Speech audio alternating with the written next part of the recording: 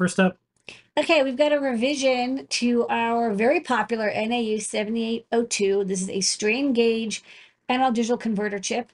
And it was STEMMA QT compatible, and it's wonderful for sensing, strain gauges, but also anything with a Wheatstone bridge. The one thing that I didn't have was pre-soldered in terminal blocks, which it now does. So now it's truly plug and play. You don't have to do any soldering whatsoever because it comes with those lovely terminal blocks pre-attached. You just use a little screwdriver, open them up, and wire in whatever Wheatstone bridge you want, and you're ready to rock. So a nice little improvement. I think people will like it because WQT is meant to be plug and play. Speaking of making stuff more plug and play, another thing that is now fully pre-assembled is we've got the Stemma rotary encoder, I2C seesaw module. You want to use a rotary encoder or multiple rotary encoders, and you don't want to deal with the frustration of timers and checking interrupts and like multiple pins, and then you ran out of pins and whatever. These are chainable I2C rotary encoder backpacks that allow you to read the switch and the rotary value, like, if it's rotating freely, it can increment or decrement a value, and you can chain them. You have multiple encoders built in. The one thing about this was you had to solder in the encoder, but no longer. We do not live in a world like that. We now live in a world where the encoder comes soldered in already for Is you. this the multiverse? Yeah, this is this is the multiverse of rotary encoders. No, because it's like the whole point of WQT was to make it so people can plug and play stuff. So people have been asking us, when are you going to have a version with the encoder plugged in? So the only trade-off is you don't get to pick the encoder. We pick it. It's a PEC 11 compatible with a switch. I would tell people, if you have a special rotary encoder you want with more or less detents or whatever, this is I think 24 detents per rotation, and there's a detent field. But if you want non-detent field, you want 12. Just grab the version that doesn't have the encoder soldered in and solder it in. Another thing is it doesn't come with a knob. We sell a knob for like a couple cents. Pick one up. Or a human hand. Or you can actually rotate it without the feather. Well, yeah, it doesn't come with the old. We have to show these things as a demo. Is this a great demo? But sometimes the things in the video, like human hands, aren't included in your package, because if we started sending out human hands in the mail, we'd probably get a visit. I can get you a tow by like Friday. I can get a tow by 10 p.m. tonight if I wanted to. Oh, yeah? Okay, next up. Next up, we got a 12-pack of black linear Kale switches. We got these for a special kit we made with the macro pad. We had a bunch left over. If you have a macro pad which has 12 buttons, because it's a 3x4 grid, and you're like, I don't want the red the red linears, I want the black linears. Congratulations, you can now pick up a pack of these black linears.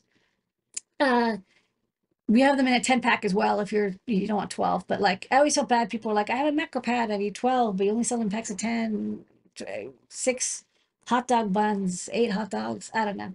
Now we have a 12-pack. Okay. Next up. Today we got from Pimoroni their new NVMe base. Very exciting.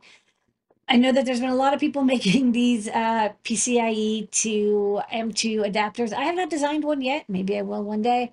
But for now, pick up this one from Pimoroni. They did a beautiful job. It goes under your Raspberry Pi 5. Does not work with any other. Only works with the Pi 5 because it has that PCIe port.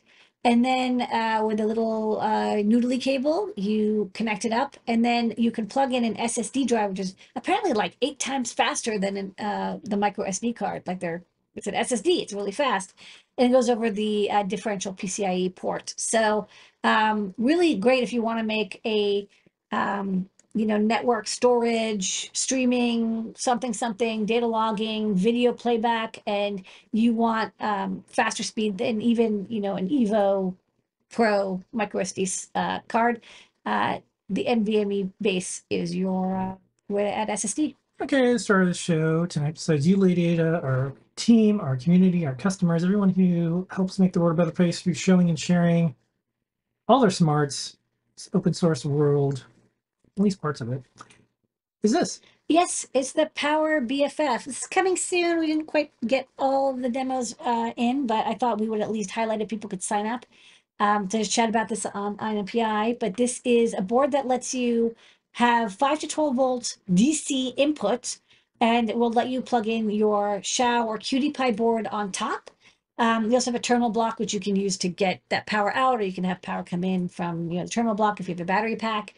And it features the NPM 3610. So it's a DC-DC buck converter. So it's very efficient and it'll give you a nice clean 5-volt, 1.2 amps out. I'll be honest, I actually got 1.5 amps out when I did my load testing, but it's rated for 1.2. And then there's little mounting tabs because if you're going to plug it into a DC jack, you want to have some mechanical strength. So the version you'll get in the shop, you see has these 4 little mounting hole legs, and you can break them off if you want it to be more compact. And then I'll show just a prototype real fast. And next week we'll have like a bigger, better demo. But this is my prototype before I added the legs. You can just plug into the DC power here. Maybe I can plug in here. See if this will work. And then boom, now it's running CircuitPython. It's blinking. Oh, focus. Yeah. And you can do like this is I think a 9-volt. But we want to do some projects where we wanted to power the cutie pie from like a car or from a DC or battery pack where you wouldn't necessarily get 5-volt clean. So this will convert it down to 5 volts for you. So it's coming soon. You can sign up and we'll have it in the shop maybe later in this week. And that's what brought us.